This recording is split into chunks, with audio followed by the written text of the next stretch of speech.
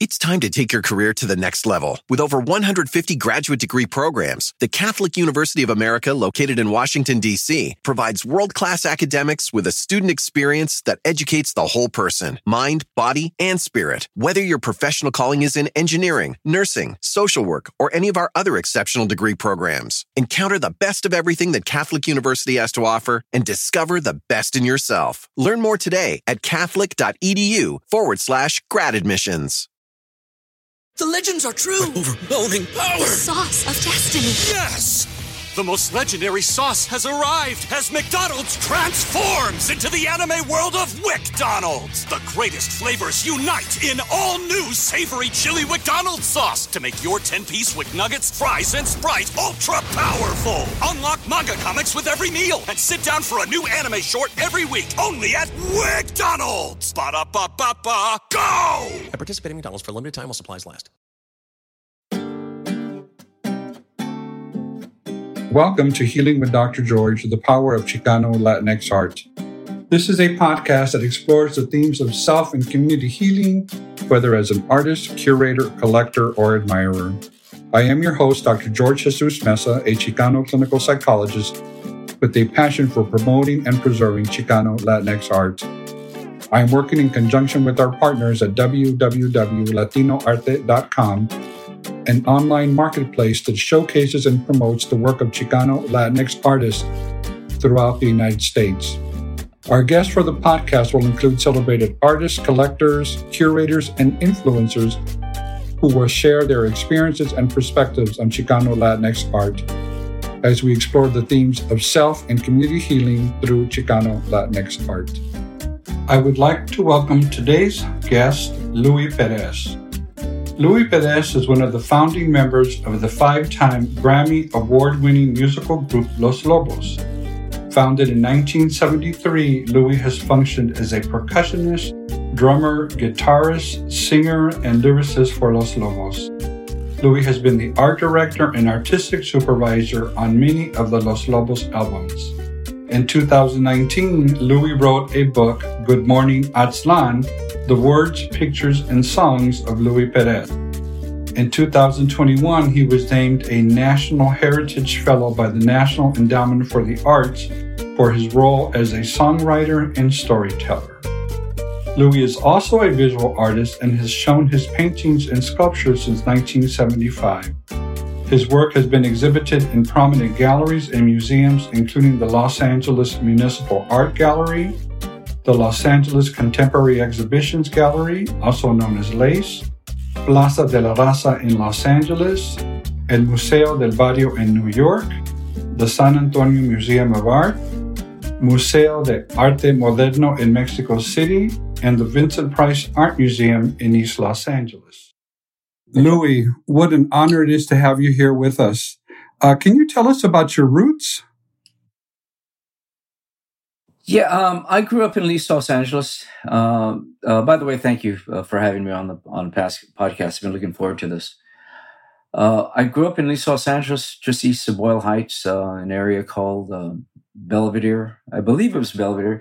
I've looked on the map. It actually shows it's Aurora Heights, right before City Terrace. If anybody from East Los Angeles are listening to this, you probably know what I'm talking about. I grew up there. My father and mother lived in the house that was my father's childhood home. He was born in Las Cruces, Nuevo Mexico.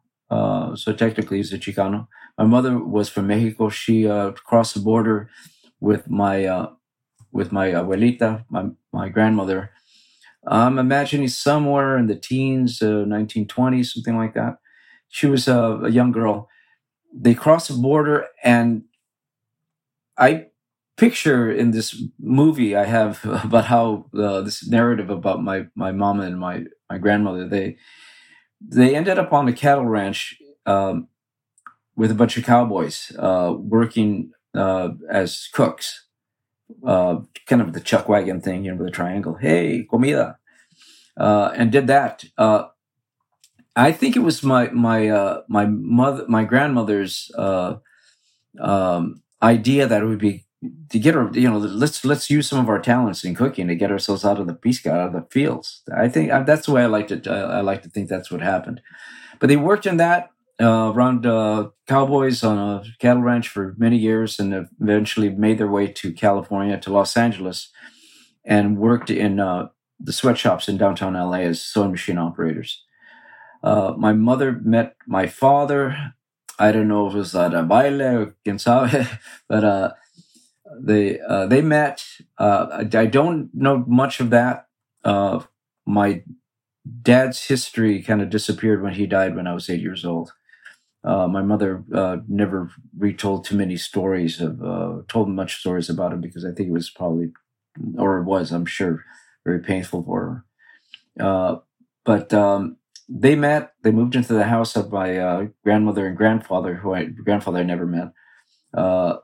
In that house for many years. My sister came before me. She's 2 years older than her, Carmen, and that's where I lived, and that's where I spent most of my childhood.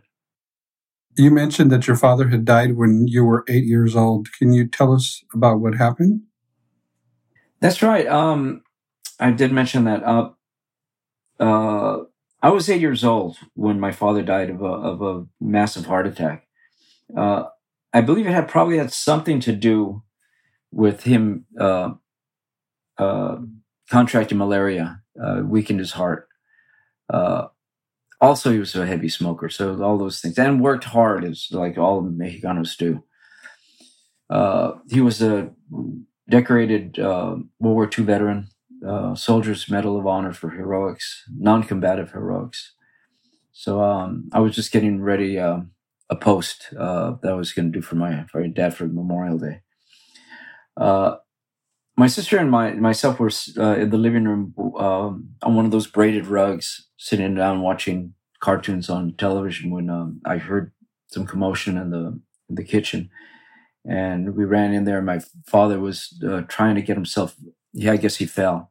I had a primo and prima and an aunt that lived in the little house in the back, and they came running in. They helped get him over to this sofa kind of thing, and that was in the living room. And in just a matter of minutes, from that point to the point where the ambulance showed up, and I remember the red lights bouncing off the walls of the living room. It was just a matter of minutes. For 1 minute I had a father, and 2 minutes later he was gone out of my life. So it was quite a blow for my sister and I, and it was something to this day that I still. I think about him every day. Of course, I think about my mother too. She died in 1992, but I did have the privilege and the honor. She was a wonderful woman, to be able to spend time with her. My father's was very short. I don't have very much recollection of him. To this day, he's like an enigma, something who just like a presence that I can't really wrap my arms around. I can't think of him in the physical sense. More of a spirit sense, I think. 8 years old is a very young age to lose a parent when those are your formative years, especially for boys. What was it like growing up as a young Chicano in the barrio without your father? I think one of the reasons why my mother never went to work was because she never worked after my father died, and to this day, my sister and I wonder how did we ever have food on the table. But I think the reason why she didn't go back to work was because for fear of us going south. I was very young, very at that point. There was a lot of things going on in the hood. We lived in a busy area of East Los Angeles. The bus, rapid transit, if you want to call it that, stopped right in front of the house, and the school across the street. I think she didn't want us to be latchkey kids. She wanted us to be home with the supervision of a mother, at least since we didn't have a father. We also lived across the street from a convent, so I was raised theoretically by Colombian nuns. The minute that my mom would chase us out the front door, we suddenly became the charges of Colombian nuns, Irish nuns. So I had these really strong women growing up, and to this day, I still I honor women as for their strength and perseverance, and I think we need to celebrate that. Amazingly, I honor your mother, who did such an excellent job of overcompensating for the loss of one parent. It sounds like she was a phenomenal mother. It's time to take your career to the next level. With over 150 graduate degree programs, the Catholic University of America, located in Washington, D.C., provides world-class academics with a student experience that educates the whole person, mind, body, and spirit. Whether your professional calling is in engineering, nursing, social work, or any of our other exceptional degree programs, encounter the best of everything that Catholic University has to offer and discover the best in yourself. Learn more today at catholic.edu/grad admissions. The legends are true. Overwhelming power! The sauce of destiny. Yes! The most legendary sauce has arrived as McDonald's transforms into the anime world of WickDonald's. The greatest flavors unite in all new savory chili McDonald's sauce to make your 10-piece Wick Nuggets, fries, and Sprite ultra-powerful. Unlock manga comics with every meal and sit down for a new anime short every week only at WickDonald's. Ba-da-ba-ba-ba, go! At participating McDonald's for a limited time while supplies last. She worked really hard to try to, she put me in baseball. I had the shortest career in baseball history. I lasted like one game, and the coach came and talked to my mom, says, "Senora Perez, your son, I don't know if it's going to work out. He's afraid of the ball." And I told my mom, "Well, they're throwing it real fast at me. What do you expect?" So I had like a Big Brother. There was a Big Brother program going on, and she bought me a Schwinn Stingray bike when I was, I think, 10. Which a Schwinn, think about that. That wasn't a cheap piece of recreational equipment. That was an expensive bicycle. I don't know how she did that, but it was tough. I had friends. I went to my mom came up with the money to send me to the little Catholic school that was attached to the church and the convent. So and there was public schools. So I went to kindergarten in the public school that was right on the corner. There was on one corner of Hamel and Brannock. I lived on a street called Hamel Street. There was the public elementary school. Then right across the street was the Catholic school, and down the street was Belvedere Junior High. So there was a lot of activity going on, and I think that my mom was a little concerned about my sister and I. How did you discover art? Ever since I was real young, I loved art. There was an artist who had an instructional television show. His name was John Nagy, and as an adult, I looked into his history, and he was with the very first. I guess Bob Ross kind of took over as being the iconic art teacher via the television, but Art Nagy actually came first and had a show, and I saw reruns as a kid, and I learned how to draw the little cabin, and I learned how to draw a fish jumping out of the water and all this, and then of course there was Tom Hatton also, who had a local show where he hosted Popeye cartoons, and he would draw, and that influenced me too. I learned how to draw Popeye. I remember one day I found a little pad of paper. It was probably this big, like 3 by 3, and I drew Popeye's face over and over again on each sheet. And I took those drawings and I handed them out to all my friends at school. And I got in trouble because they balled up those little pieces of paper and threw them all over the playground. So it was my fault because I caused them to, cause all this litter. So really, that was my first experience with art criticism. Is taking Popeye to school. I actually was able to meet Tom Hatton and actually thank him because he worked at KNX News Radio, where a friend of mine, Luis Torres, was a reporter there. And he arranged a lunch, and I sat across from him and I thanked him. And I thanked Tom Hatton for his inspiration.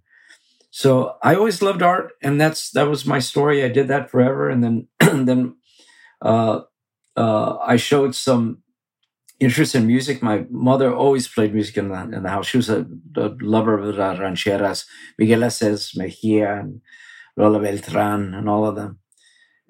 So I listened to those records.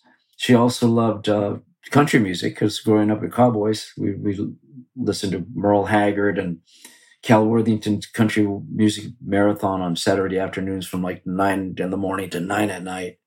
So I had a lot of music in my home. So when I showed interest in music, my mom did the same thing again. She went out and she saved her centavos and bought me a little guitar from Milan's music store on First Street in East Los Angeles and brought it home. And I didn't know how to play it, but before long I was making sounds. And then I kind of learned on my own. I kind of self-taught. So that got me on my way to appreciating and playing music. When you were growing up, were you a visual artist or a musician primarily? Growing up, not until I got that guitar was I concentrating mostly on doing art, and looking back on it in regards to my personal history and my parents and having my father die when I was 8 years old, was that as an adult I realized that art and music for me was a survival tool.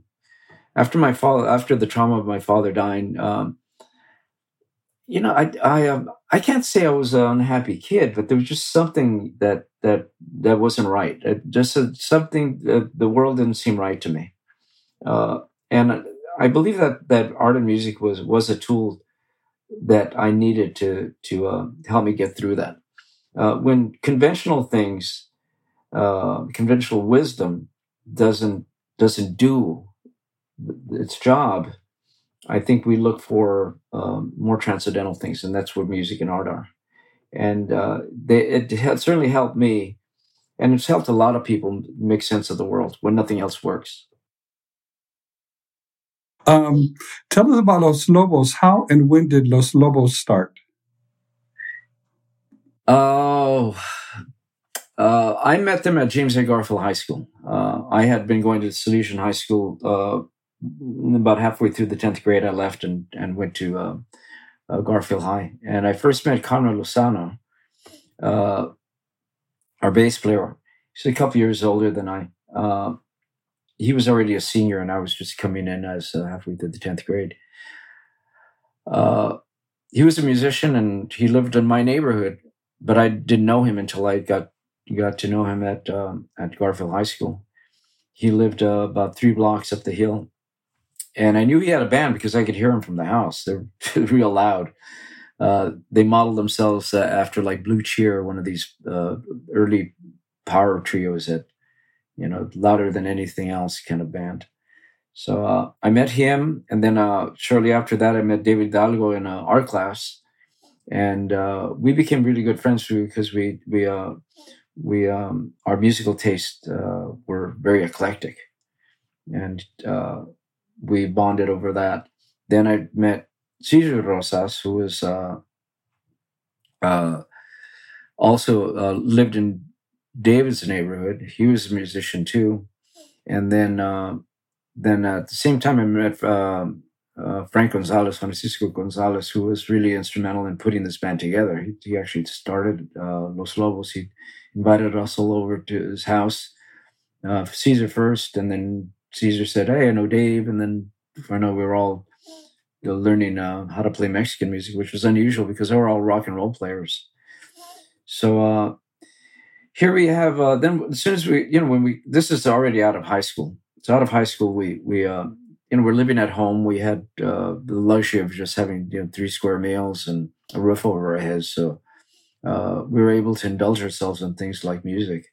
And so we hung around together because we were friends first, and then we all had our own bands. But then after a while, we just decided to get together, at Frank Gonzalez's idea to explore, Mexican music, and really it was just to play, for our moms, just to make them proud, because this was something that, as you know, it's part of the whole homogenization process of growing up in Mexican American in the United States. You become kind of sanitized with your culture, so he had this idea that we should learn some of these things, and really it was quite a ear opening experience, because this is music that always played in the background. Our parents played it, but we're American kids listening to rock and roll. We're moving on, and to go backwards and play and learn how to play music of our own heritage, of our parents' music, more or less. Was very unusual for young musicians to do. What do you consider was your first big break? I don't know if it's big break is really how you put it. I think we got invited to play a tardeada or something, and we were just playing for ourselves, and a local community activist, fellow Fernando Mosqueda, heard us playing here and there, and found us a gig. And at that point, we had to commit to. We were calling ourselves Los Lobos Celeste Los Angeles, just because we were kind of making fun of like the Mexican bands from Mexico. Those Huracanes, all these different bands with these names that are named after wild animals, Tigres del Norte and all that. So we named ourselves Los Lobos, and then we finally had to commit it to a contract, and so there it was. But as far as a big break, I don't know. If you think about that for a minute, here we are as young Chicano musicians, young kids that are listening to rock and roll, and then suddenly we put rock and roll down to take up traditional Mexican music. Is not only unusual, but kind of 86 is the whole notion that you're going to become a rock star, because this is Mexican music. Okay, so but we always followed our own instincts, and this seems right for us. We were playing in a lot of the Chicanada things that were going on in the early 70s. So the whole cultural renaissance was starting to happen, and young Chicanos were becoming more aware of their heritage and their pride, and were taking a really hard look at the system. That's why we had the East LA walkouts, and a lot of the Mexicano and Mecha was formed in a lot of the colleges. So it kept us involved, and also kept us busy working. And what happened after that? Well, the natural progression of things, as we got older, we had families. We met women came into our life that really were important to us, and we had children, and we were still working as musicians. The important point here is to say that our family supported what we did. We never heard anybody ever say, "Hey, why don't you put that away and get yourself a real job?" I think there was something special about this band that our families and friends recognized, and they supported us and helped us. And there were some tough times. This is all we ever did. I don't know if I should be proud or I should be ashamed of the fact that I never had a real job. I've always done this all my life. So yeah. we continued to play, and it became more important for us to earn a living. So we were playing weddings and bar mitzvahs and funerals and everything else that you can imagine. And we finally found ourselves doing exactly what we didn't want to do. We didn't want to trivialize Mexican music, and we found ourselves playing in a Mexican restaurant. And it wasn't until we got fired for playing too loud that we ended up back in the garage. And that's when the new version of Los Lobos formed in the late 70s. So the big break for us, I guess, was when, or by our own design, is we crossed the LA River into Hollywood and started playing the clubs as the electric band, Los Lobos. And your early roots were in rockabilly, right? Or there was also some rockabilly in it? Was just rock and roll. It was rock and roll. I was 14 years old when I begged my mom to let me go to see Jimi Hendrix at the Hollywood Bowl in 1969. She got a family friend that took me, and each one of us has a story similar to that. The rock and roll was influential. Not the old, not necessarily just the old rock and roll, but everything that was going on, whether it was from Mexico or the U.S. or Europe or whatever. We were like sponges soaking up music from all over, rock and roll. And here you are, ready to celebrate your 50th anniversary together as a band. That's correct. Yeah. After 1973, we're coming up on our 50th anniversary, and we're talking about doing something. But the only thing about when you're supposed to get so excited about being 50, but the fact remains you're 50 plus years old, and so to get all the energy to have a party. Today our drug of choice is Advil. Yeah, there's a big difference between there and then. What would you like to see happen to be able to commemorate this anniversary? I think what we're going to do is there is a documentary in the works, which is cool, just to put it all down. And we'll probably do some kind of record, and there'll be a tour. Right now, there's a lot of ideas going around, but we're still a working band. We're back after COVID. We went back on the road very carefully in July of 2020. So 21, that is. So we're back on the road again. So there'll be a lot of things going on for our 50th anniversary. Amazing. So come on out. You got it. So you wrote a book, Good Morning Aztlan, The Words, Pictures, and Songs of Louie Perez, which is available on Amazon. Can you tell us about the book? Oh, okay, sure. I have a good friend of mine who's an artist in Tijuana, Rodolfo Anaya. And he was talking to a publisher in Mexico City, and he mentioned he knew me, and she said, "Wow, wouldn't he like to maybe do a book, maybe a facsimile of like a sketchbook or lyrics or something?" And he had contacted me, and I thought, oh, that'd be kind of cool. And then I talked to my friend Luis Torres, who worked at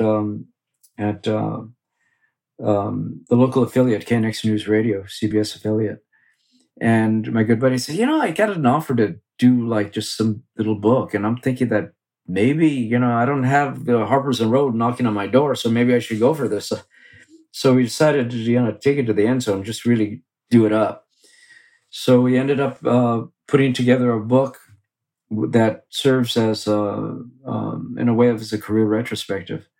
There's 100 song lyrics that were retooled so they read more like poetry in the book, and there's a bunch of drawings and paintings and some essays from people, talking about what a groovy guy I am, that kind of thing. And my wife even included a beautiful essay that sums it all up.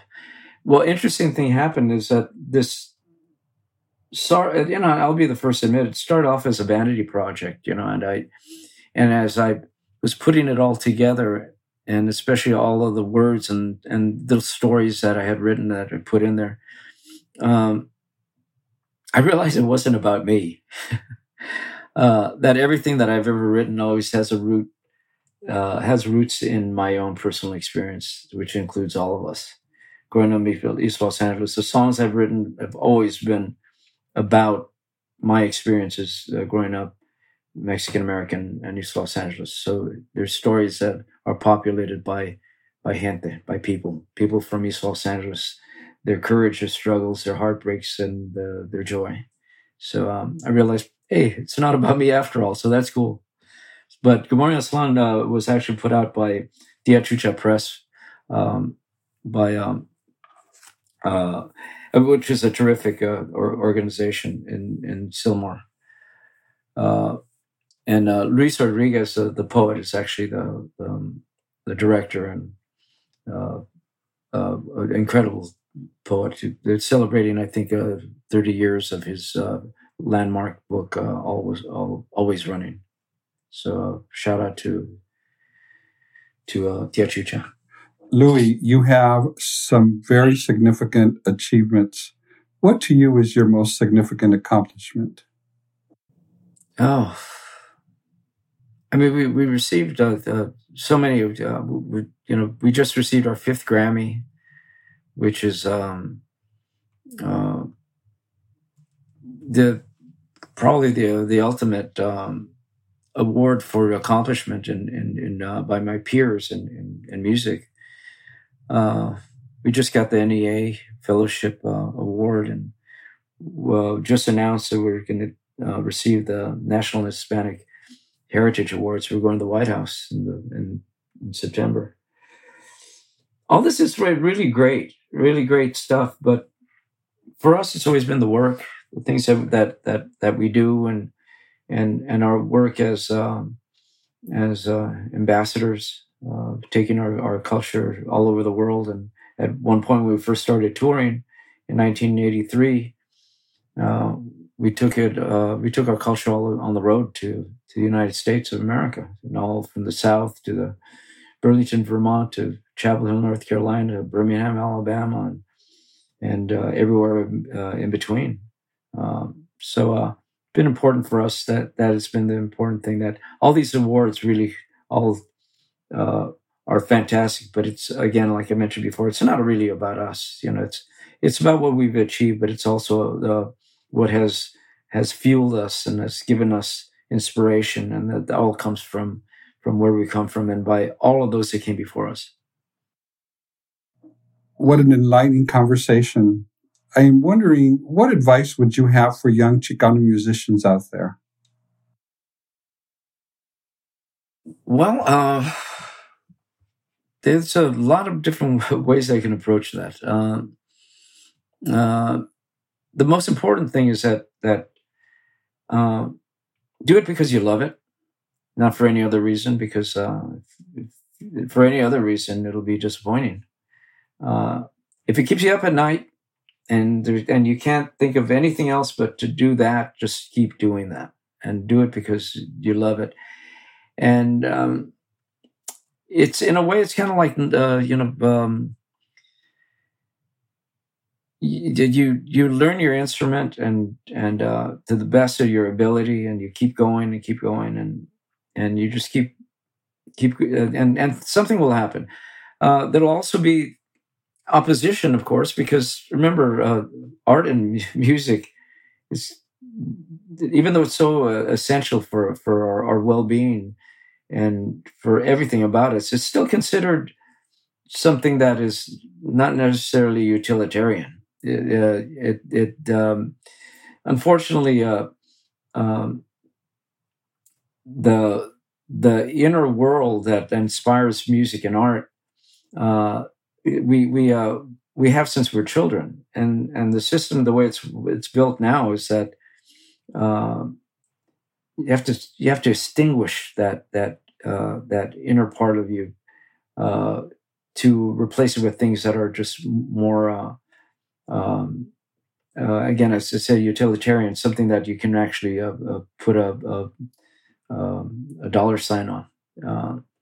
So I'll have to say that there will be like opposition as a young musician.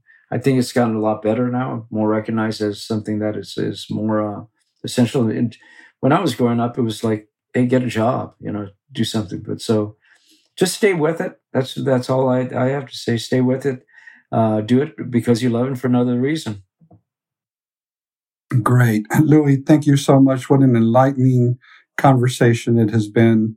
And we look forward to continue hearing about your success and hearing and celebrating Los Lobos' 50th anniversary.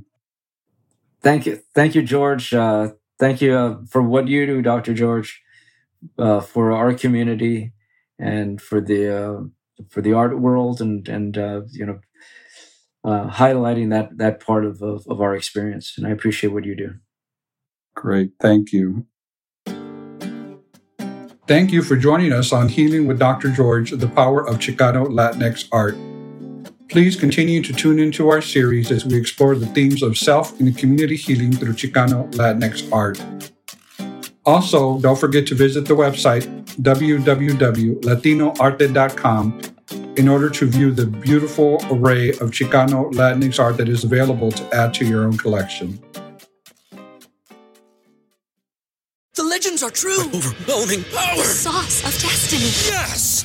The most legendary sauce has arrived as McDonald's transforms into the anime world of WickDonald's. The greatest flavors unite in all new savory chili McDonald's sauce to make your 10-piece Wick Nuggets, fries, and Sprite ultra-powerful. Unlock manga comics with every meal and sit down for a new anime short every week only at WickDonald's. Ba-da-ba-ba-ba, go! At participating McDonald's for a limited time while supplies last.